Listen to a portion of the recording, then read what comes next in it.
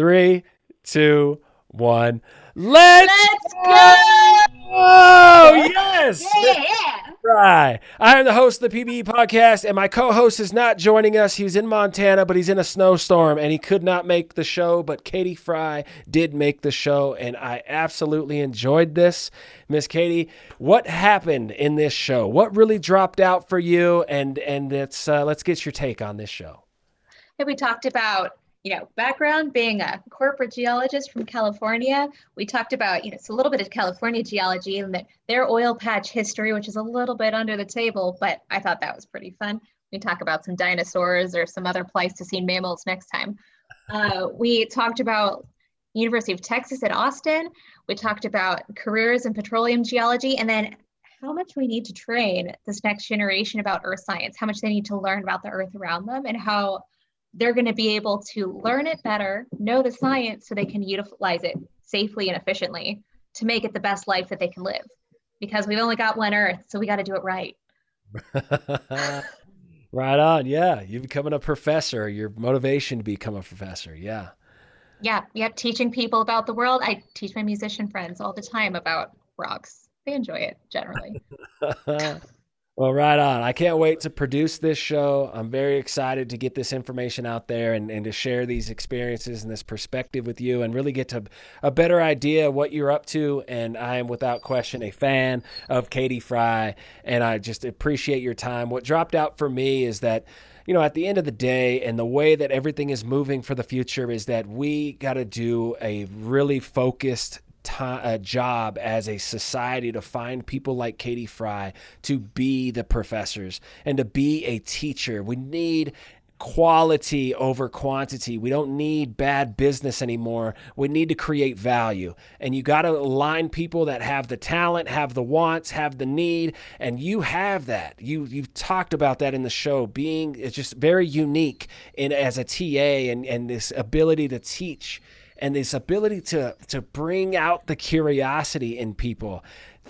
We got to find more of those people, and we need to feed you, and we need them to find the career that you want so you can inspire a group of people through geologic time. And that's what dropped out for me, was that you're out there and there's more of you, and there's an opportunity to just support that. And that's what I'm in support of at the end of the day, is the progression for good science, to respect it and to appreciate it and to put it in concepts, modern technology, modern concept. I just loved it. I really enjoyed it. Yep, making great science that every person can understand, not just the scientists, not just the people up at the top of the scientific education food chain. We want everyone to understand the science and make it accessible. And that's what's great. Right on.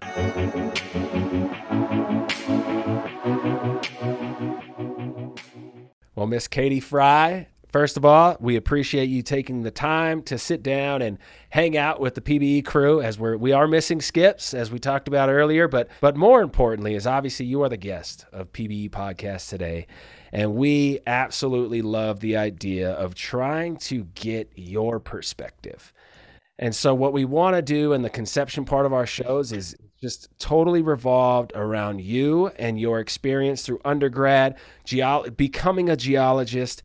What motivated you into your young professional career? How did you get into Oxy as a geoscientist? That is incredibly competitive. You are already like a 3% of the total geologists. And so that's fascinating to us. And so we just want to get to know you, Katie.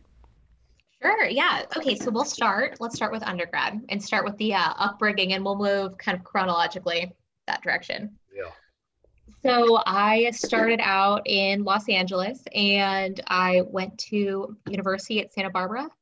Right. So University of California, Santa Barbara. Go Gauchos. Yeah. I don't know anything about UCSB except the fact that Tanya Atwater is obviously a legend in tectonics and has a lot to say when it comes to West Coast geomorphology. She's got some cool animations that she's worked on. I knew that coming from CLU.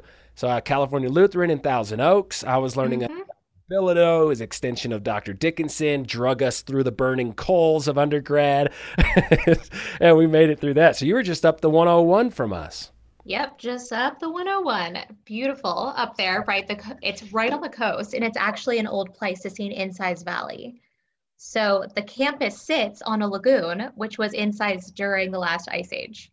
Right on. It's a lot of fossils in the outcrops around the area, huh? Yep, lots of marine fossils. They're within the terrace and the bluffs that are actively eroding. So you can see the old paleo kind of paleosols that are sitting up there where the grass used to be. We had a little shore face area, and now it's actively uplifting. Wow. Wow, wow, wow. I love that area. That you're absolutely spot on. So why did you choose UCSB? Did you Okay, so I had a few different decisions. From California, I was like, I want to pick a college that's in state because it should be cheaper. uh, Wrong. Note number one, that's wrong. Um, Lots of student loan debt from that. That's why I get involved with students now to be like, let's talk about your future and what you care about. That's so awesome. That's huge. We'll get into that in the drill down, but that is so good. So huge. Yeah, and so that'll be for later. So Santa Barbara was a choice because it was about 2 hours from my hometown, so it was far enough to be away, but then close enough to do laundry every few weeks, Let me couple guess what times. your hometown is. I'm gonna guess. I'm not going to Thousand Oaks. I'm not going to West. I'm not going that way. I'm going north, I think. I'm going maybe like Pismo or San Luis Obispo. Bakersfield. Are we going inland? Do I need to go I'm gonna in? give you trivia.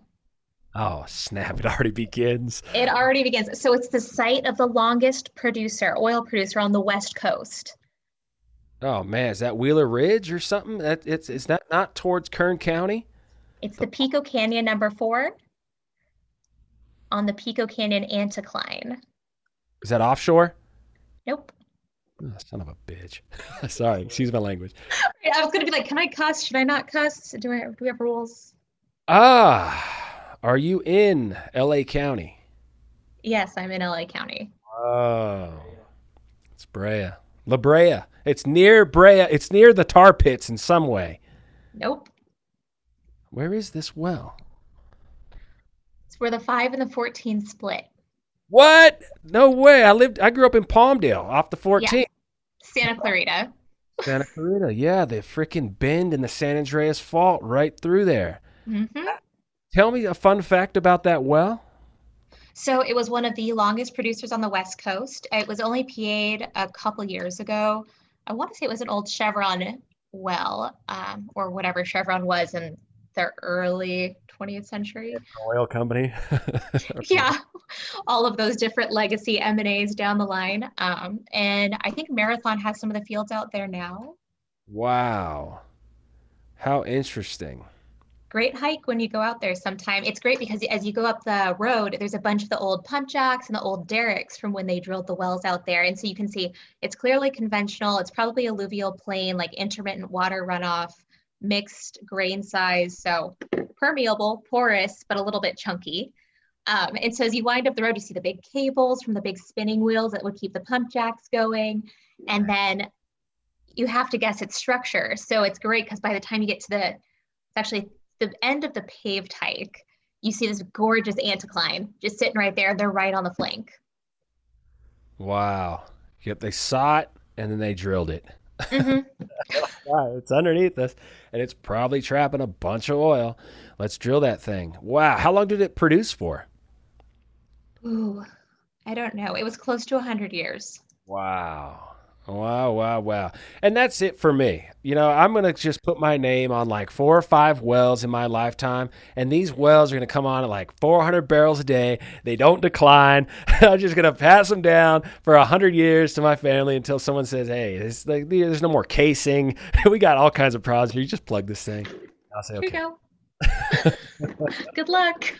Man, but that's such a amazing place geologically. California was just the coolest and is, in my opinion, the coolest, and I'm biased, but there's so many different areas and they look totally different than you're just an hour drive away and you're in a completely different area. I mean, it's so fascinating. It's so fascinating. That's so cool. So you grew up in Santa Clarita? Yep. No way. What's the community college there right off the five? And College of the Canyons. College of the Canyons.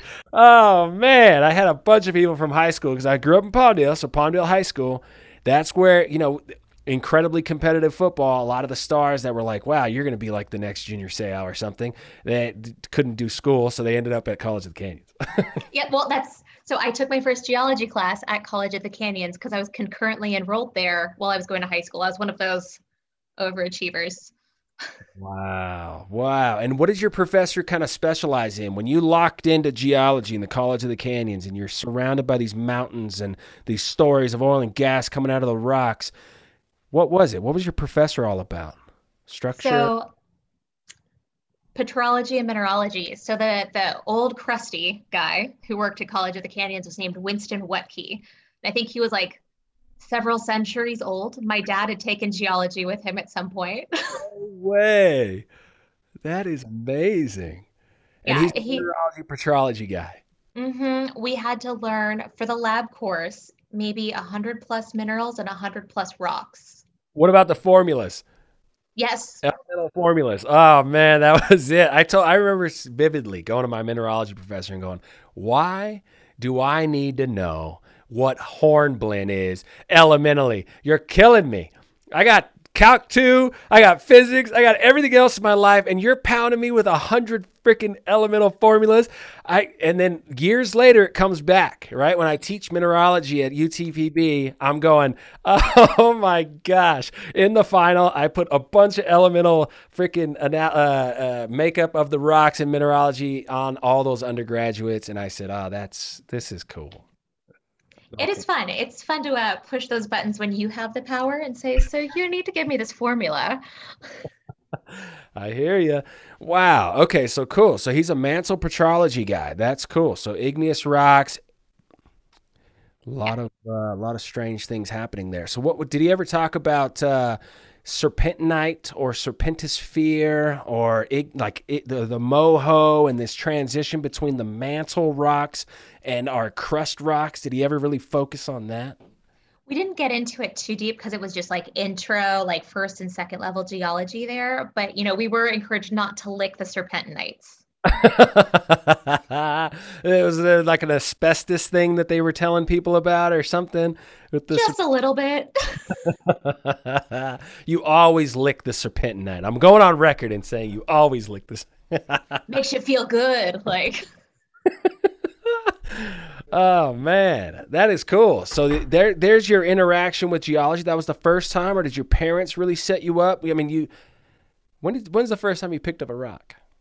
oh yeah, tiny, tiny K fry. It was a little thing. But my dad's a musician and my mom's been working in the banking world. So neither of them are scientists, but they've always been interested and always pushed me to keep learning and keep trying new things. So me wanting to go to museums every year and all the time, they said go for it. Wow, great parents. Good job, mom and dad. Tease that curiosity and Yep. put some oxygen on that flame. Let it burn. Cool. Right on. Okay, so you start picking up rocks as a kid. You definitely have this affection for the rocks, and you're in high school now taking college classes, Yep. At College of the Canyons. and you're saying, I want to know more about these rocks thing. I want to do this rock thing. Yeah. And so I was passionate. I loved it. I like aced those classes. I knew all those rocks except for one. There was one that I didn't know. And I remember I looked at it and it was a trap. I'll give you that ahead of time. You have to look at all the hand samples. And one of the biggest things, and actually in this fluvial classics, had like fluvial deltaic modern classics course I was teaching last week. You need to describe before you interpret. It's so crucial. It's like tantamount to being able to move past it, right? You have to describe it. And one of the tricks for describing a rock or minerals, you need to pick it up, right? You need to understand that specific gravity. You need to know the weight. Okay. So I pick up this rock and I have a box of rocks over here. I was gonna be like, I can pick one up for you now. Pick it up. It was a fake rock.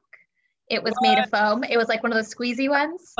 I screamed and threw it across the room because I was like, there is no way Diorite weighs that. Like,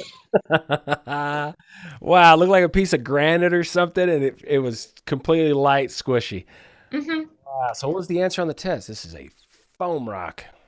Yeah, fake rock. Basically, he was checking to see if you were actually doing your identification of picking it up, checking the specific gravity, under feeling it, looking for the surfaces. Wow. I Wow. passed it, but I gave it away for the rest of the class because I threw it. So Wow. Okay. So you get out of high school, which I have not met a lot of people that have figured out geology at the high school level. I work with Stan Keith at the Magma Chem Research Institute. He figured it out kind of like you, 6 years old or even earlier, just classifying rocks and picked up this idea that, wait a minute, rocks are the coolest thing that's ever existed. I didn't get to discover that until I was like 22. Even it's a long story, but I've fallen in love, and it's that physical world. It's that connection. It's that picking up the rock, and you get to describe this rock. You get to put the story to the rock. It's fascinating. It's really really cool. So you had that at high school. You're transitioning into college, and you have an option. You can go to whatever school you want to. You thought California schools, so I can, save money, which we can come back to. But what about Stanford? I mean, that's the bee's knees of geology in California, and you have these other schools around the country. UCSB that pointed out to you specifically because I did a couple highs and lows.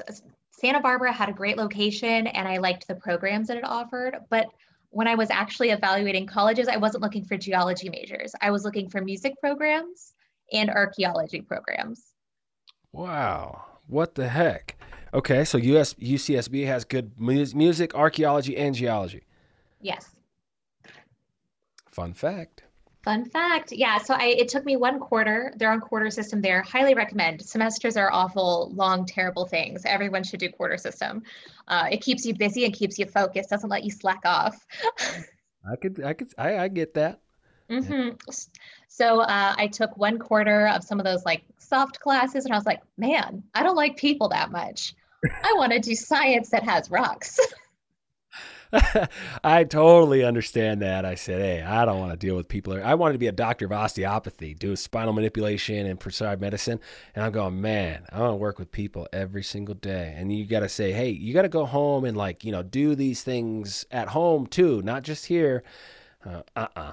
My reputation on someone that's going home and just who knows what they do. They're not listening to me. They don't get better, and that's on me. I don't like the sound of that. I like rocks. There's not a lot of people going in that. And that's exactly, I was said, you know what? Like, this is cool. We were talking about Pompeii at some point, and I was like, I don't really care about all the dead people. I care about the pyroclastic flow. So I switched my major. Wow. Okay. So UCSB, you're in it. You're an undergrad. You have all these things pulling in every direction. The true experience of going to college, the reality that it is up to you to figure out what you're going to do from here, and you make those connections, and you're experiencing the undergrad, graduate, and college experience. You're on a dorm, and it's up to you. When do you decide that it's going to be petroleum geology? Is that right away, or is this just okay? No, it wasn't right away. It was actually that came in grad school when I got an internship offer. And so Santa Barbara at the time, we talked about Tanya Atwater, and she's a legend, epic. She wasn't really teaching when I was at the department. Okay. It was dominated by hard rocks. So we had an incredible metamorphic petrologist. Structure was really strong, like igneous petrology. I took an entirely separate optical mineralogy along with mineralogy. So Well, two totally separate courses, very strong in those kind of fundamentals. And the soft rocks wasn't really introduced until my last quarter, maybe last two quarters. okay. It was kind of hard rocks or bust, like soft rocks were like, eh. Uh-huh. So then me going and of course moving to study soft rocks, I was like, well, I guess I've thrown in the towel on this one, but hey, it's going to be fun. I get to use a microscope. What year was this? What year? Yeah. I was at Santa Barbara between 2008 and 2012. Oh man. So you're exiting in the apex of oil and gas prices. Uh-huh. Okay, some inspiration there maybe. Yes. And so yeah, exactly. And it took me that way. We come back to always need to build a network, and I know we can get into that more later.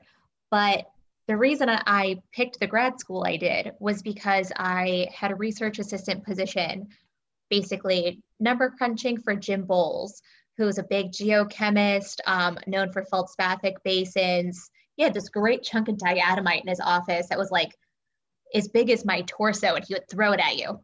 Dang. And of course, diatomite weighs nothing. So it's like, Your toes. Yeah. yeah, playing with styrofoam. So there's those light rocks again getting thrown in the air. Common theme in my life. But so I helped Jim prepare a research presentation and did his geochem number crunching and made his poster for an AGU conference. So we went up to San Francisco, presented the data, was fantastic. We had a lot of fun, and we went out to lunch with one of his past students. Uh-huh. And his student is a researcher at the BEG and said, "Hey, I think you're going to really like it up here. Why don't you apply?" And that's how I went to Texas. UT. What is it? Hook 'em horns. It might be this. Oh, I don't know. Uh-oh. I'm a bad alumni. I think it's this Oh, one. yeah. Yeah. I think you're right. I know you're right, actually, because the UTV is Falcons this thing. So Okay. I might edit that out because people are going to be upset about that.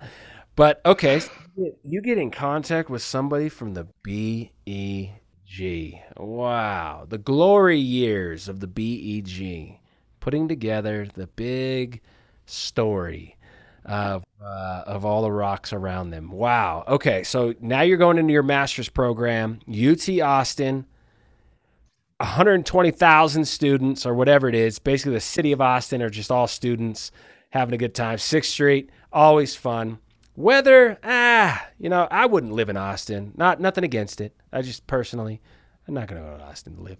But anyway, master's program. Talk to me about that. What was it that locked you in? And was it immediately you're going to be petrology and you're going oil and gas with everything you do, or you had options when you showed up? I had options. So I got in there and I locked it in because it was between Colorado School of Mines and University of Texas at Austin. And going back to, I didn't really understand about that student debt thing from undergrad. I got an offer for funding from UT Austin. So I said, I'm going to do that one. So that's what locked it in. And there were opportunities along the way. So I was able to get in with one of the different consortium groups. And for me, it wasn't as much caring about the type of rocks I was studying, as long as I was able to do geology, work the science, get involved with teaching and outreach, whether that's to other industry folks or to other students, which I did both. But I was able to do geochemistry, biostratigraphy, core description, outcrop description, all for one project. So how could I say no?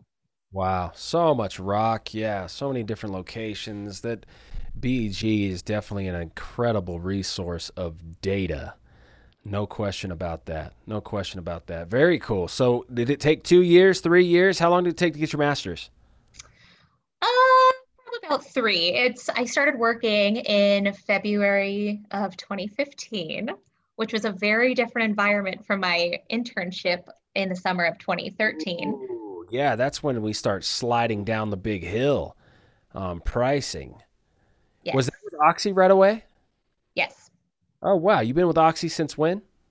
I interned in 2013. So Wow. Interned again in 2014 and then got the job. Oh, you just 2013, then went into I after. started in 2015. Yeah. So my, as things do with graduate degrees, took longer than expected. So I was supposed to start in September of 14, but I was still writing away and editing. So moved it to 2015.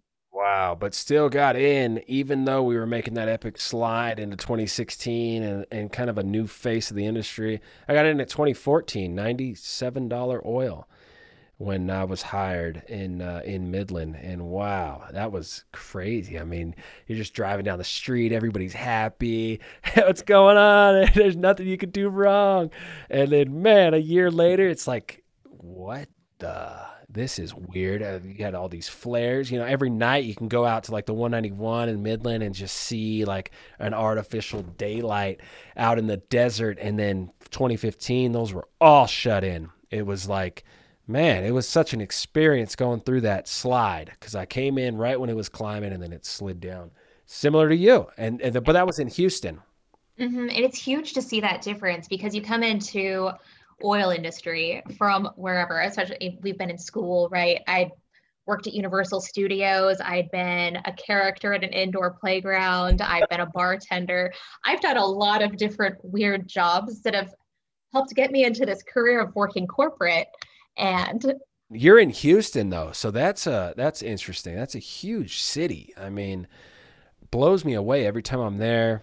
And so much money came in after 2009. That whole financial, what would you call that? Remobilization, if you will. And a lot of money goes into the Permian and into the onshore because of the big epic spill offshore. It turned everybody's focus back onshore, and there was just so much money and opportunity in what was developing, which was the unconventional play.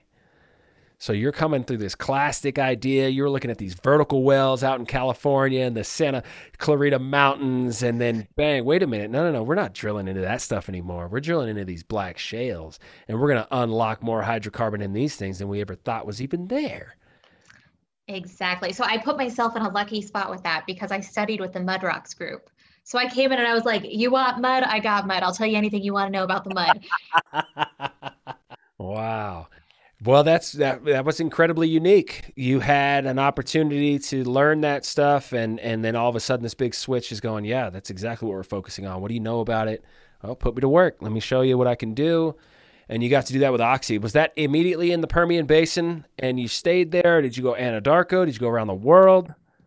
So I've been mostly Permian focused. I started in exploration for the first kind of year of my career. I got to work a couple frontier plays, look at some major stratigraphic intervals, deeper things in Permian age. But from then I moved into Permian and development side and worked New Mexico for 4 or 5 years. Right on.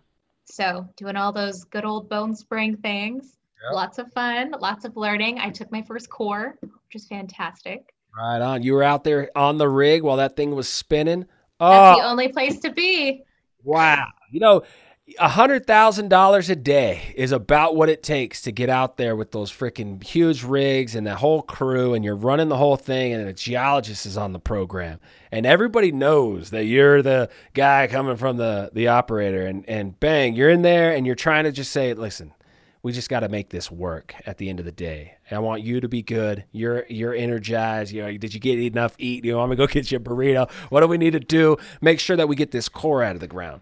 And you got $100,000 a day. And you're saying, no, this is core point. This is how much we want to go. When are we calling it? That's the first question. All right, we got the core guys here. When are we calling this freaking operation? Because we need to get back to stabilizing this freaking hole. I mean, the drillers do, in my experience, we're just like, this core is nothing but a problem, and we need to get back to stabilizing this hole and make sure we don't lose this freaking thing. Was that a similar experience in New Mexico, and you're chasing the Bone Spring? You're trying to get 400 feet of continuous core. I mean, I've definitely run into things like that. The drillers are going to get it done. They're going to get it faster, more efficient. They are about those metrics. And I'm like, the slower you go, the better data I'm going to get. I know it's going to cost money, but I can't do my job if you mess this up. So let's be on the same team. I made you a cake. So Right on. That's right. That's spot on. That's really cool. Really cool. So there's some good wells coming out of New Mexico. No question about it. There's definitely some very interesting results recently, and high oil saturations in this whole BOE thing that we switched to. And this years we're talking about, it was all about oil, and now it's you calculate BOE. But high oil yield, and there's definitely some good numbers coming out of that stuff. So people are starting to unlock, I think, and I believe we're going to see a major change. And I believe we're going to see an incredible increase in our ability to make better wells at each individual well. At the same time, unfortunately, Wall Street has completely given up on us, in my opinion, as everybody you talk to is like, oh, it's a parent-child problem. Oh, what does that mean? Parent-child problem. yeah, We don't fucking know. We don't really know. But at the end of the day, I think we are eventually going to see this trend that we are going to get way better eventually if we can just keep focused, get good money after good projects, get the people that are really focusing on the geochemistry, the brines. That's a major, major development. Yeah, I think it's huge. And I think it's getting there. And I think there's been a lot of good knowledge coming out. And there's those great conferences. There's EarthTech, SPE, AAPG. Everybody's coming forward, sharing their knowledge. And we're trying to get someplace where we can do this right and better for everyone. Right. Because at the end of the day, everyone's trying to make some money. That's right. That's right. That's exactly right. Well, that's exciting. So you get into what an amazing opportunity that you had. It was a smooth transition. So you didn't have a lot of stress in like, wait a minute, I got to take whatever I can get, which has been a lot of people's stories in the last few years was, man, you did an amazing job on that thesis, but there's no one hiring for that right now. And they got to go mudlogging. They got to go whatever it was to stay around. And then bang, this historic crash happens on top of that. I mean, we've unfortunately, and this could be a transition unless you want it more on the young professional and the conception part of the show, but this idea that geoscientists today are needed more than ever. And at the same time, amongst the just globally, we are losing confidence in science. We're losing the respect as scientists. So there's this major weird transition trying to happen that the science is done. Engineering is all we need. We need to optimize everything. And it's like, what? You're No. you're parking the only thing that kind of makes sense anymore? Like you're trying to optimize something that's not understood. Like, hold on. We need these scientists more than ever. We need geoscientists more than ever. And I think that's a transition to drill down. Unless you have anything to add. Nothing. You want to end it You with all a good? question? End Conception show with a trivia question, and then we'll get into the drill down. What do you think? Oh, okay. Let me see if I have a good one. Because it's like, do you want like a shitty quick trivia question, or do you want to get like one of my like fully well written ones? I don't know. I don't know. Don't get me too much up against the wall here. But I'll take whatever you got. We'll transition here. All right.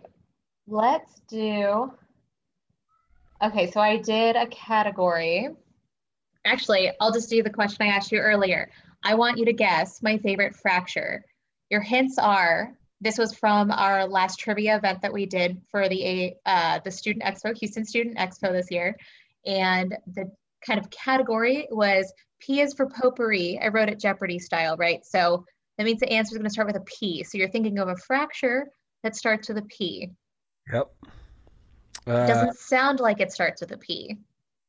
Whoa. Uh, why would that be a fracture? It So starts, you but it doesn't sound like it starts with a P.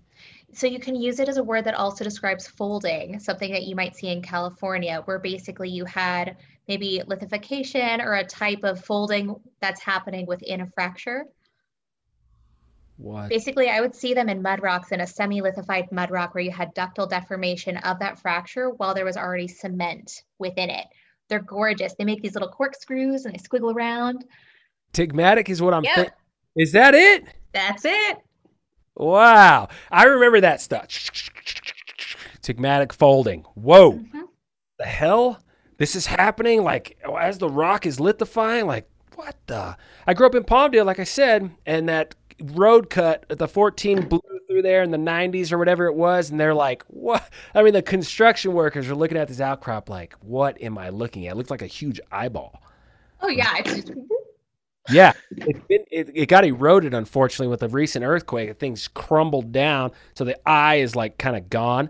But man, I remember that thing so vividly, and I was thinking, what is going on? This is like a weird mud thing that has totally folded all over itself and created this eyeball thing, like at depth, and then it came up. I mean, wow, that kind of folding is insane. yeah, it's gorgeous. It is so gorgeous. The only one of the best exposures I've ever seen of that was in Scotland. When I was living in Glasgow, I did a bunch of field work and we were up on the Isle of Kerra. And there's a beautiful unconformity where you've got these like gnarly folded rocks like peelites, sammites, all these gorgeous metamorphosed rocks that are folded. And then on top of it, it's just major like boulders, unconformity, huge like landslide kind of, I don't know, major brecciation deposits on Wow. top of the metamorphic rocks. Incredible. Wow. Gosh. We missed that part. You went to Scotland for a Yeah. while?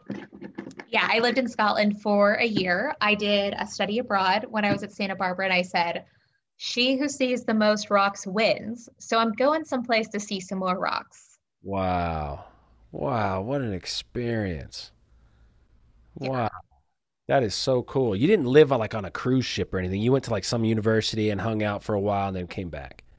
Yeah. So I had originally moved into the dorms and I was like, you know what? This isn't authentic enough for me. I ditched my contract. I basically called and I said, how do I get out of this dorm situation? And Go to a they hostel. said, well, hmm? Got to go to a hostel or something. You got to go to like a apartment complex of some kind off campus, right? Well, so I could, but they told me no. So they're like, you can't leave until someone fills your spot. And I said, all right, well, give me a call. And I remember I'm sitting in a petrology class and my phone's ringing. I was like, this might be the call. So I run out of class, take the phone call, and they're like, hey, we've got someone. It's a Tuesday. Can you be out tomorrow night? I said, hell yeah, I can. I'll be out of that place. So I carried all my shit down from the fourth floor of that apartment and moved in with my friend in her bedroom. So like shared bedroom. So technically like homeless for a few weeks. Right on. Great. Yeah. A little homeless in a different country. And then I found a place to rent in a nice tenement flat, one of those like several centuries old industrial revolution buildings. What? All right, we're gonna do a little plot twist. I'm bringing up Google Earth, and you're diving us in. To say if we can get in front of the Gregory building or the Greg, it was the geology building. If we can pop ourselves down in front of that, you can have a good laugh. Let's They have a see. great rock sculpture out front. Where do you want to drop? Where are we going? University Place. Okay, now turn around. What the heck? Super cool, man. Let's get that rock sculpture. You're gonna love it. Let's go. This is the geology building. That's the geology building. That's the Greg. Wow. So it's a rite of passage. You have to pass through the This rock. Yeah, I called it a fanny. what is this rock made out of? I don't know. The Leverite. heck is that? Wow. Cool. Okay. Yeah. So, little tour of Germany. I don't know. That was a little bit of a plot twist. Scotland. Scotland.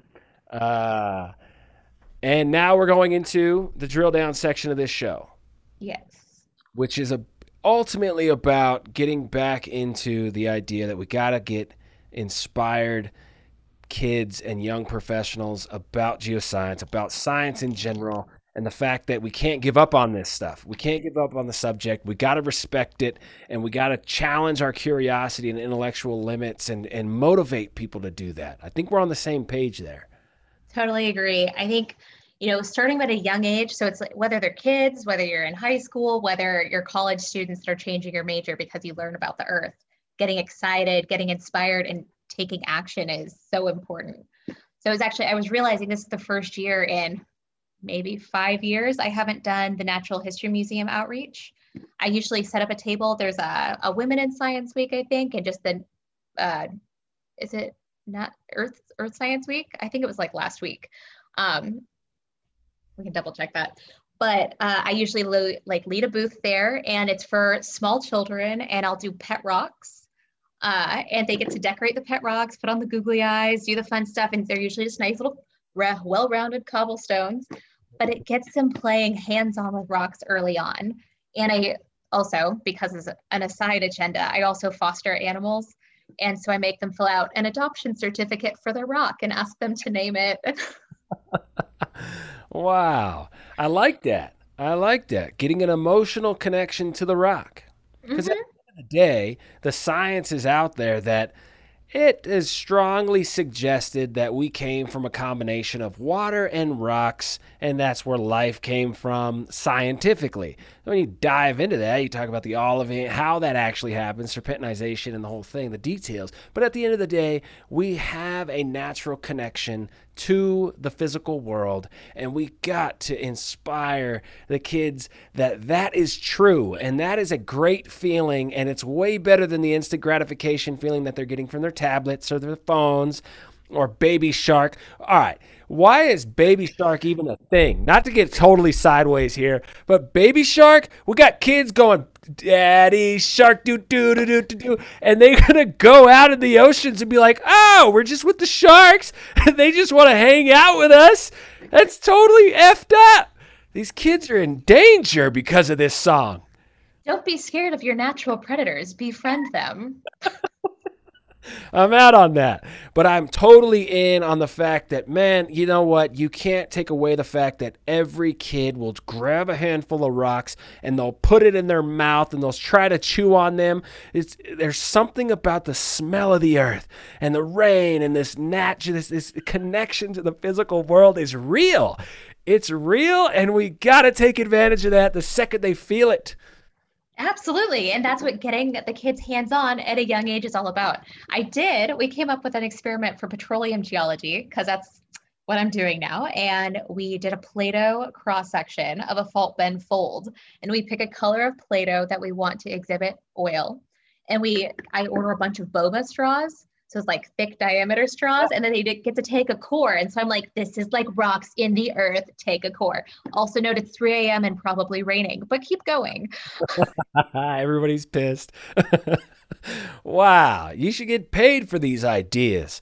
You're taking boba straws, you're coring Play-Doh, and trying to help these kids understand where to drill wells or where these resources are building up and why. I love this idea. This is so cool. It's super fun, and it's great to see the kids be engaged and get excited about something that, certain kids, it's just about touching the rock. It's those sensory components of getting engaged with the earth again and not with just electronics. Right. Versus in, the ones who are interested in taking the core, those kids are a little bit more engaged. I can do a little bit more of that storytelling. And that's what we have to do as earth scientists, is we have to tell the story of the earth in a way that the common people are going to understand. A non-scientist should be able to comprehend the earth because they live here too. That's exactly right. Spot on. The language of the planet, not our language, not your language, the language of the rocks, the language of chemistry, the language of mathematics. It's what's telling us what's going on. That's the story. And then we re-articulate it in the ways that we want to and do our hand waving whatever you want to call it, geo's yoga or whatever we do as geoscientists, trying to figure out what's really going on. But that's spot on. I love that's how you go about that. That's so I started it there, and then flashing back to when I was in grad school, I was a teaching assistant for the intergeology lab, and that was fantastic. I love it. So it was second semester, so it was all non-majors. People are just like, gotta get my science credit, hate being here, but I'm gonna get it done. Go do business degree. Yeah, exactly. Just needed to tick a box. And so I would go in there and I would give them the lectures, and I always would relate it to food. And I had, I was like, any concept I can talk about in rocks, I can use big terms. I can make you feel outcast because you have no idea what I'm talking about. But that's not going to help you. So we're going to talk about something you do know about, and that's food. Right. So half the class was talking about food as analogs or as analogies for different things that rocks do. Like in the form of classification, like this is a vegetable, this is a fruit. That's going to be, okay, how did you use fruit? Or how did you use food? What did you do there? It's more in like a processes standpoint. So one I can think of off the top of my head was I was talking about plate tectonics and this was a family member. And I was talking about how it's not just a slick line. Like I can say, yeah, California is moving past the Pacific Ocean, or, North America and the Pacific Ocean are moving past each other. And yes, my hands just slide back and forth. I'm like, it's not that easy. I'm like, go take a slice of pizza. Yeah, you can do that little rolly thing across it and cut it once, but pull that gooey cheese pizza apart and watch what happens to the cheese. It doesn't just come apart. It doesn't just break evenly and easily. It starts tearing. It starts morphing the cheese from the other piece. You start pulling a pepperoni from the other side of the pizza. I hate those people. I figured out what the little thing in the middle does. It's got 3 legs in the pizza, in the center of the pizza. What's it for? It's so you can break a pizza without touching it. You use that to hold one of the pizzas and you pull the other one. I just thought it was extra plastic trash. No, that's a tool. That is a tool. And the natural world doesn't have a tool like that, right? So you're saying pull this pizza without holding the other and see what happens when you start pulling the rest of the stuff with it. I mean, that's cool. That's getting it going, getting it in motion. Exactly. And I can give an example in California, like Mugu Rock, those fracture orientations are all twisted and crazy. It's because that thing rotated its way on up the coast from San Diego up to near Santa Barbara. And same with a lot of the Santa Barbara rocks, some of the like the Channel Islands, all that stuff, it relates back to San Diego area. And it's just been ripped and twisted and pushed its way up along as the fault has moved. Interesting. Interesting. Yeah, there's some rocks offshore California that are popping up in Arizona and popping up in the continents too. This big thrust that's happening completely up under the western United States. I mean, that whole story is just absolutely amazing. I mean, California, United States, Western United States, just so fascinating when you tie it all together and you let people just get after it and go and attack these things and put it in perspective, modern geologic context and new ideas. That's what's so exciting. You know, we have so many people around us as scientists. I'm saying, and personally, you have so many people around you during your progression through school and young career and all that stuff that don't really understand it, right? They're just kind of like, oh, it's cool. You like rocks. And you're going, well, the fundamentals of how our country runs and how the world runs is based on natural resources, based on managing those natural resources. And to take it even further, it's definitely based on people making the right prediction about where it's going to be, why it's going to be there, and how economic it's going to be for our cities to progress and for our people around us to have some kind of business to take and run with ideas. Like we're, in my opinion, we're the foundation for all those other things to flourish from. That's such an important thing to get across to these kids. Yeah, I totally agree. And it's understanding where your resources come from. Where does your electricity come from? Right. Why do we have plastics? Why do we have, wires, metal wires? People don't understand the need for mining and the need for petroleum-based products and why and how those things got to where they are, why certain countries are so rich in maybe rare earth elements. And the geopolitics that pulls into that is massive. And I think there's a lot of work to still be done on that and to Oh, understand a little bit better because I don't think it's well understood by politicians, that's right. really, or That's even scientists. exactly. And so there's this huge disconnect between business and science.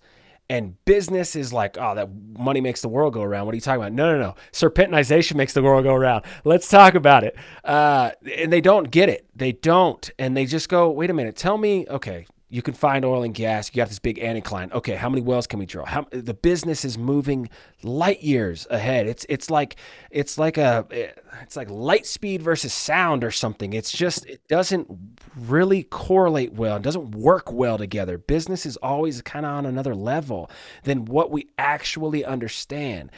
I think, and I said this many times, I think COVID is really allowing us an opportunity to sit back and say, hey, you can't keep moving business ahead on bad ideas. It's not working. You got to start understanding the fundamentals again. And that's giving us an opportunity to inspire the next generation to get better than we are. And then allow us to communicate this to around the world, across all borders and in every language of the earth, the natural processes and natural resources. We got to exploit that. Yeah, I am all on board with that. I agree. We have to be able to do it responsibly and be able to get those products to people so that they can use them effectively. Good. And the knowledge is so important in that. And I don't know, it's really crazy to see how many people don't understand where those different components come from. When I go home to California, when people ask, "Oh, I haven't seen you in 10 years. What do you do now?" I usually say I'm a corporate geologist. Huh. That's good. Probably at least goes, oh, that's interesting. Corporate. What do you, Mhm. geologist thing's all about? Corporate. I'm Yeah, following. Then what do you yeah. say? And they say, "What do you do?" And I say, "I make maps." Right And on. So you leave it that way, but you have to pick your battles. It can be a great opportunity for education. I've got a relative who he's a huge outdoors guy, big Sierra Club kind of guy, like not into oil and gas at all, but he trusts me. And he said, okay, I want to ask you about fracking. Mm-hmm. What are the dangers? Let's actually talk about it. Can you tell me in real terms with geology and science, and why do we need to care, and why does oil industry matter so much? Mm. And you got your electric vehicle and you're like, I don't need oil anymore, I drive an electric. But the general population doesn't see everything else that's needed. I mean, every soda can, brand excluded, every metal can that you have actually has a layer on the inside of some sort of, albeit plastic, coating to make sure that your carbonated beverage or your potentially corrosive is probably the wrong term, like alcohol that'll eat things to pieces, make sure it's coated so that you're not having degradation of that metal can into your booze. Wow. Wow, I didn't even know that. Yeah, that's really really good point. Really good point. There's this need for education, and we're going to get that in the completion part of the show because you are going that direction with the profession and being a professor and being a teacher. Just at the end of the day, what do? I teach people. What? Teach me. I love being taught. I love learning new things. Everybody says that. Everybody with a brain says, I love learning new things. I love that. You're a teacher. What are you teaching?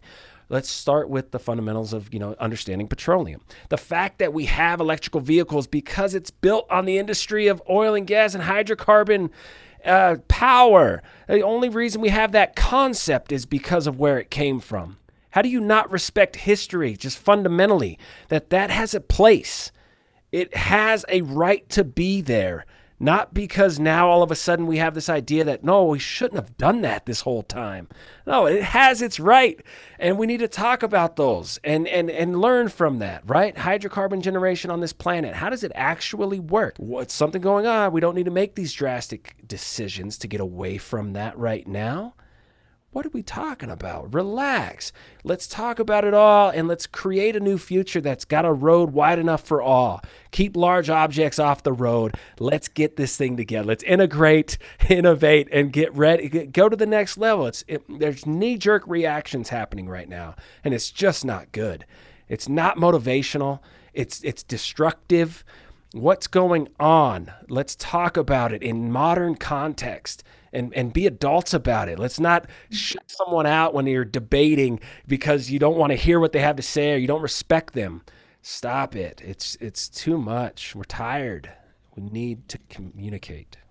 And I think that's a great point. The communication is crucial. And one of the reasons I've jumped to saying, I test the water. You got to know your audience, right? And so when I'm in California, when I know my audience, I work in oil and gas. I'm a geologist for an oil and gas company.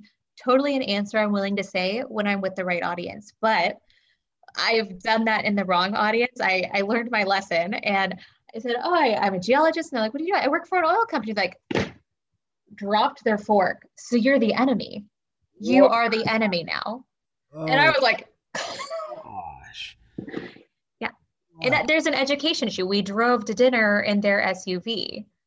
We're drinking out of plastic cups, but it goes back to learning and understanding and not wanting to make it like a 0 to 100, a one side versus the other side. There's the science behind it. So we need to be able to talk about that and teach the science to everyone.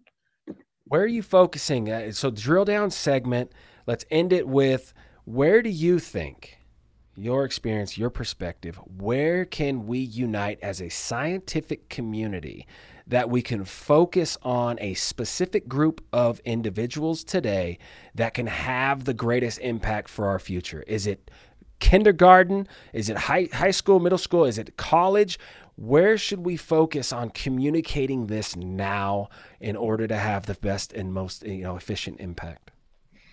I think that impact is going to take time. I think you need to start younger and earlier because there's an unfortunate trend for people once they hit a middle age that they don't want to learn anymore. And I don't think anyone should stop learning ever or to not be open to different views. You should always be able to talk about it, but that's not the popular trend, whether it's science or politics or anything really. You don't want to have that debate. You don't want to have that discussion. They get heated and they shut down rather than being able to learn. So I think starting earlier about how to have discussions, how to have correct styles of disagreement, and having to learn earth science the way it is. And, I took an earth science class in high school, and we talked about radium dial and Bikini Atoll and kind of radiation stuff, but it was never what comes from the earth. How do we use the earth? What are these different resources? What does it mean to have a battery in my phone? How does the electricity get to my house? The Yeah. fact that a gas power plant, or those don't happen. And it's like having a home ec class or like a cooking class or something. I think understanding the earth and the environment should be paramount, and it should be required Wow. in early education. Yep. Yep, it totally makes sense. It totally makes sense. Linguistics, obviously, you got to know how to talk and communicate. That's a big part of it. But history and then earth science. Where does gas come from? The gas station. No, wrong. We got more to talk about. That's interesting. That's very, very interesting. I love that. I love that. That's so. What are you doing? What are you doing as a professional to be on that, be involved in that? How are you doing that? So, as far as getting more involved in that, I'm not working with kind of high school or young kids much. I usually focus my efforts on undergrad to graduate, where I get involved with things like the Houston Student Expo. I help do resume reviews. I'll help with any kind of recruitment events, just as a professional people can chat with, because I really want geoscience students to know the wealth of opportunities that they have. Because Hmm. I think there's a lot of legacy and there's a lot of kind of hype about going into oil and gas, which is cool. Petroleum is fun. It's exciting. You get to test your hypotheses and see if you were right. You get to do a lot of really interesting and exciting things, but there are plenty of other opportunities for getting involved with the earth sciences and geology that people should know about. Like, you can have a regulatory desk job, or Hmm. maybe someone's a little bit more bureaucratic in nature. They don't want to have to go sit on the rig at 3 a.m. while they're taking a core. They want something that's a little more regular schedule. You can get into environmental, which is a little remediation. There are jobs in mining, which are super cool. I've got a buddy who does mining in Nevada, and I know he's enjoyed it and had a lot of fun looking for gold. He's a gold prospector. I've switched in this last year to a focus on oil and gas for the last 5, 6 years to trying to understand this mining exploration, these metals, what's going on. There's all these new targets. It's just very, very exciting. It's not just gold, copper, silver. There is all kinds of different targets, and the geology that makes that economic deposit. When you're thinking about it as a company that needs to go there and mine it out, and it needs to be economic, that mapping and geology is unbelievable. I love it. I love it. It's just geology at its core, essentially. It's so much fun that there. And you're right. There's so much opportunity. So that's cool. You're working with excited undergraduates, graduates. So they've made their choice at that point. There's not really much going back, and they need to make something of it. And you're giving them that opportunity to think about what they can make of it. That's cool. Exactly. And just understanding that there are different opportunities for different directions. So I've really enjoyed getting involved with that, and making sure that they know geoscience and earth science and teaching and discussion is an important part of it, and being able to communicate those ideas in a way that any person can understand. All right, one more trivia. Let's do it. We're going to do a trivia, and then we're going to completion part of the show. Okay. Do you like vocab trivia? Just hit me with whatever you want to start with. I'll go with it. That's all.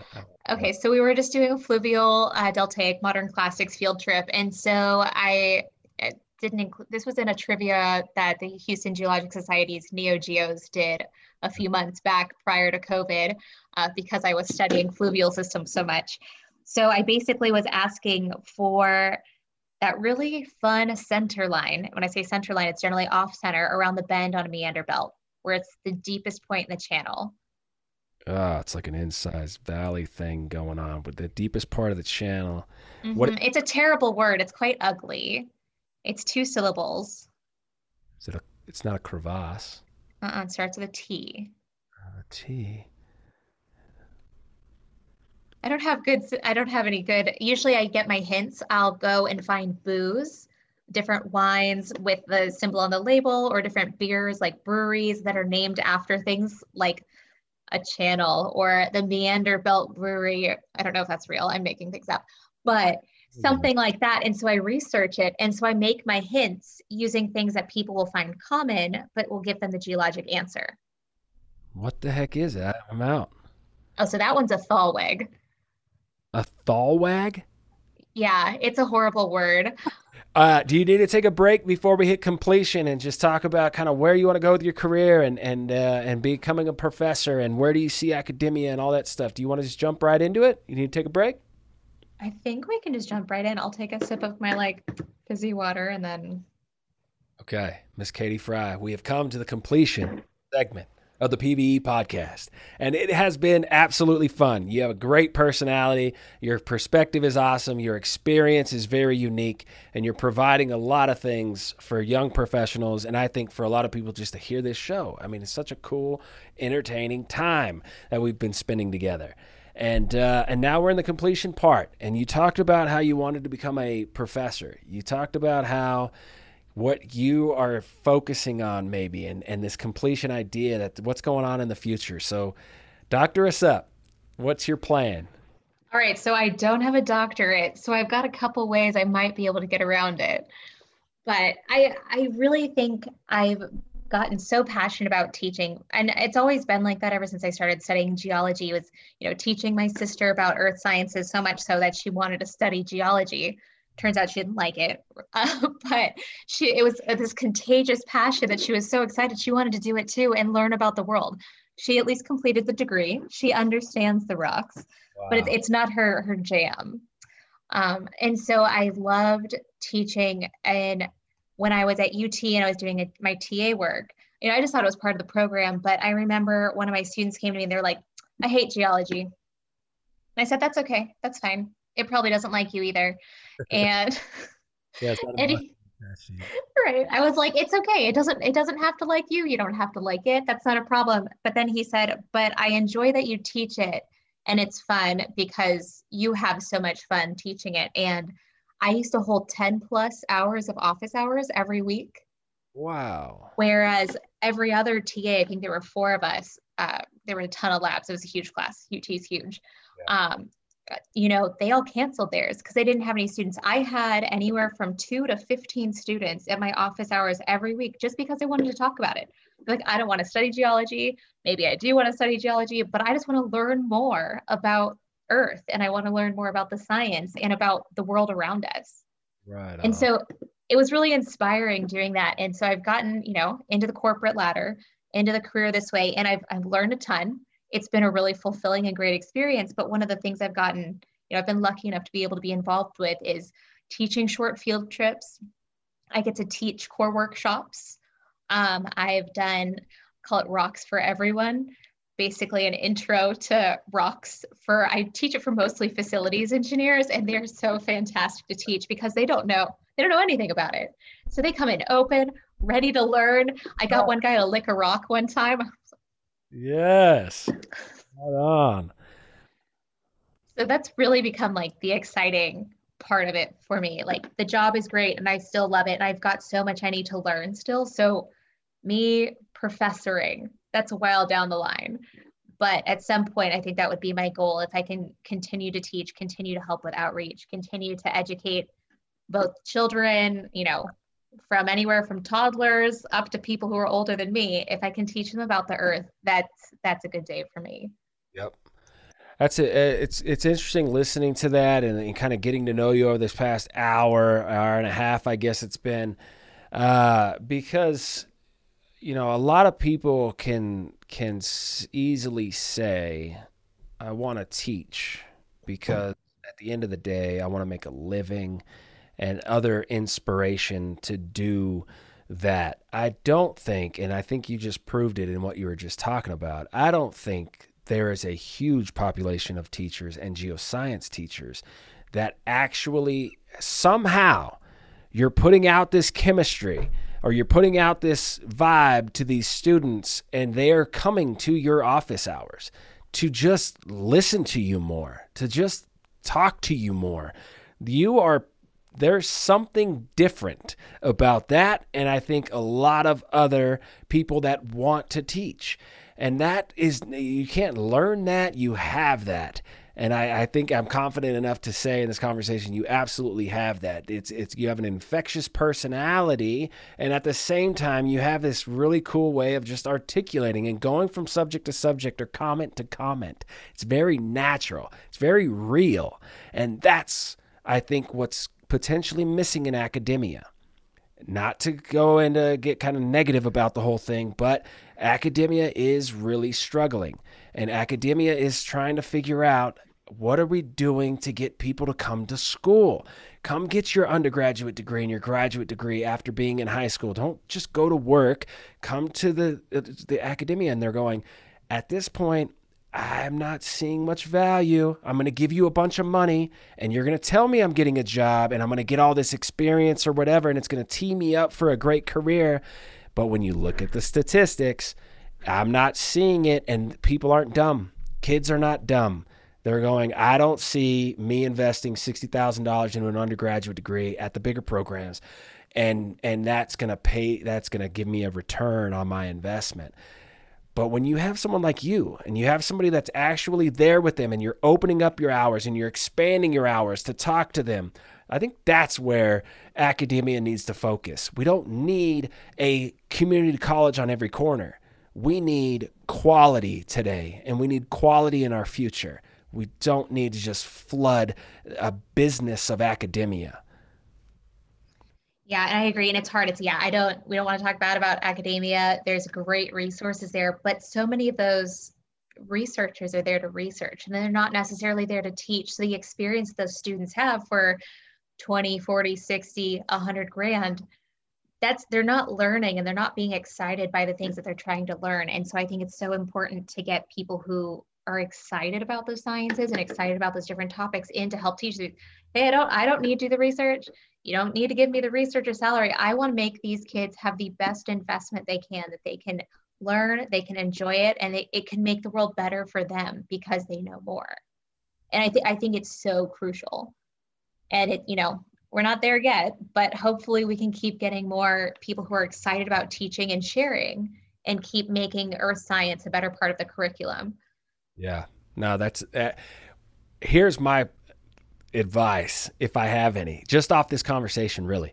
But I got some other things that are motivating me to say this. If you are choosing a school and that school does not have a geology program, get away from that school. That school needs to realize that the only way we progress from where we're at, which is this is your sister, is she here? My dog snuck upstairs. She just came to say hi. All right. What's up, pups? It might mean my sister's getting close, though, because if Juro woke up, she's named after a Scotch. That means Olivia might be home. Okay. He or she? He, she? She. She's feeling the energy's getting close. Yep.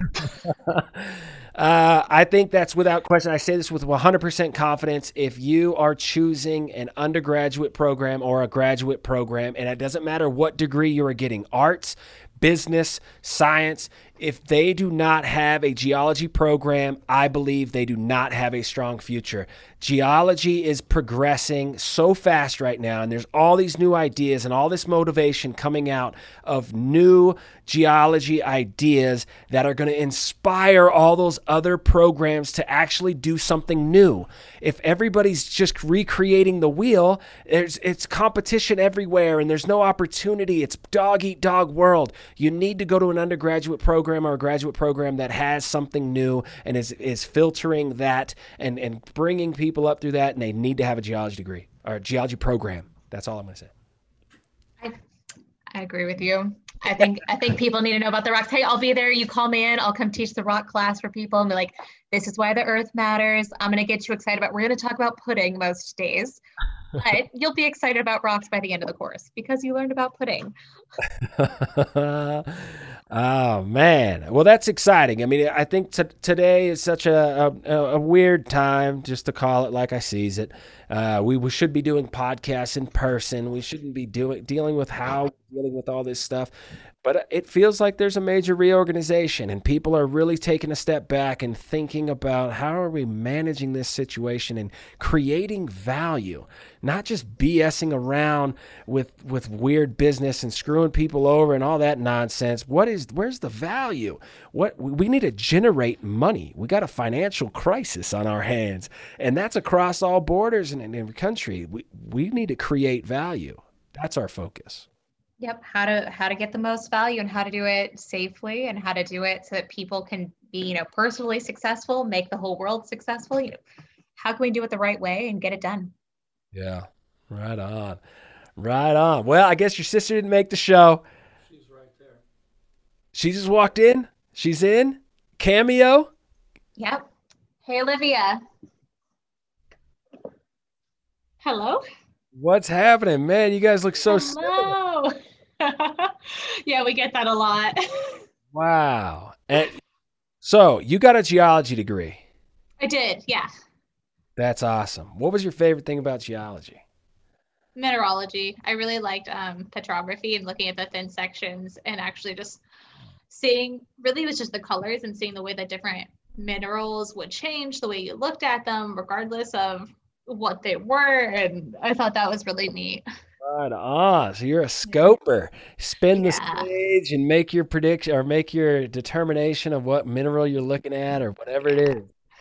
Right on. And she was saying that you've now picked up a job at a cider.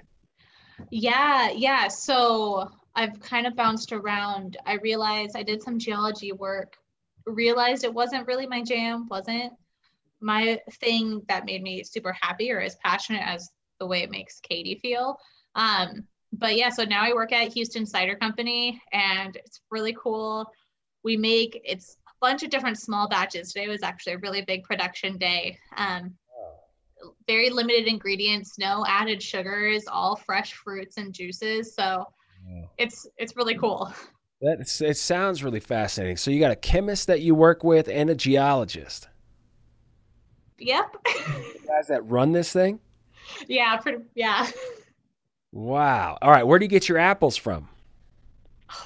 Where do we get our apples from? It's kind of a variety of places, but mostly the Pacific Northwest. Okay. But so we don't press our own apples. We don't make our own juice. We have certain qualifications. It has to have a certain pH, a certain acidity level, certain amount of tannins in them, which is part of the apple. And I mean, you find a lot of them in wine. It kind of dries out your mouth.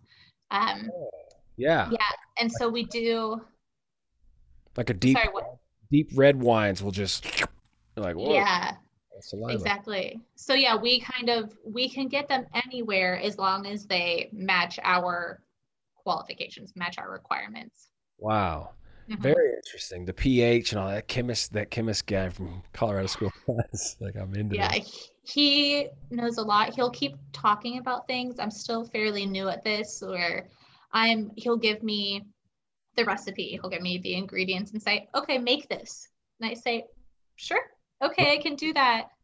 You're just mixing things up. You got this like these big tanks of different juices and temperatures and you're mixing them and Pretty much. A lot of the time we do a bunch of different small batches.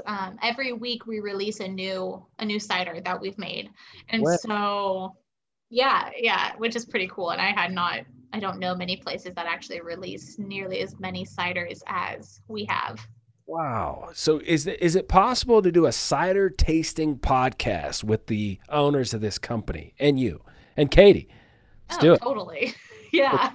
PDE will somehow purchase a big sleeve or whatever you want to call them of the different ones you have in stock, and we'll get them, and then you'll get them, and we'll go cider by cider, and I'm gonna get the all the little flavors and Mm-hmm. Well, I would love to do that. I think that would be really cool. I think it's a very unique business idea. I have not heard. It's like a bar, but it's just ciders. Yeah, so it's exactly what you would expect from a beer garden or places that sell beer, except we do only cider instead of Go beer. on. And we do have wine. We buy from a distributor. We have that if people aren't interested in other non-alcoholic beverages. But for the most part, it's all cider. Wow. Yeah. Mm-hmm. I think that would be really, really fun. I don't know, just to ask them. And one of them, I'll just say, hey, we can tie in soil chemistry and like where, Mm-hmm. maybe that soil's coming from or whatever. I think that would be kind of cool. A little twist to that. Um, I'm down if you're down. Oh, definitely. We can set something up. Katie has your information. We'll make this happen. Right on. Yeah, we'd love to do a show about that and advice. We have a huge population. I wouldn't say huge, but our following, majority of them is Houston because it's an oil and gas podcast. And so, like, Hmm. when you look at the analytics, definitely a lot of folks in the Houston area that are, following and like what we do. So I think it would be a great fit. Yeah, that would be awesome. It's really great. I know that. So one of the owners, Justin, he is the chemist and head cider maker. Um, The head cider he, maker. I love that.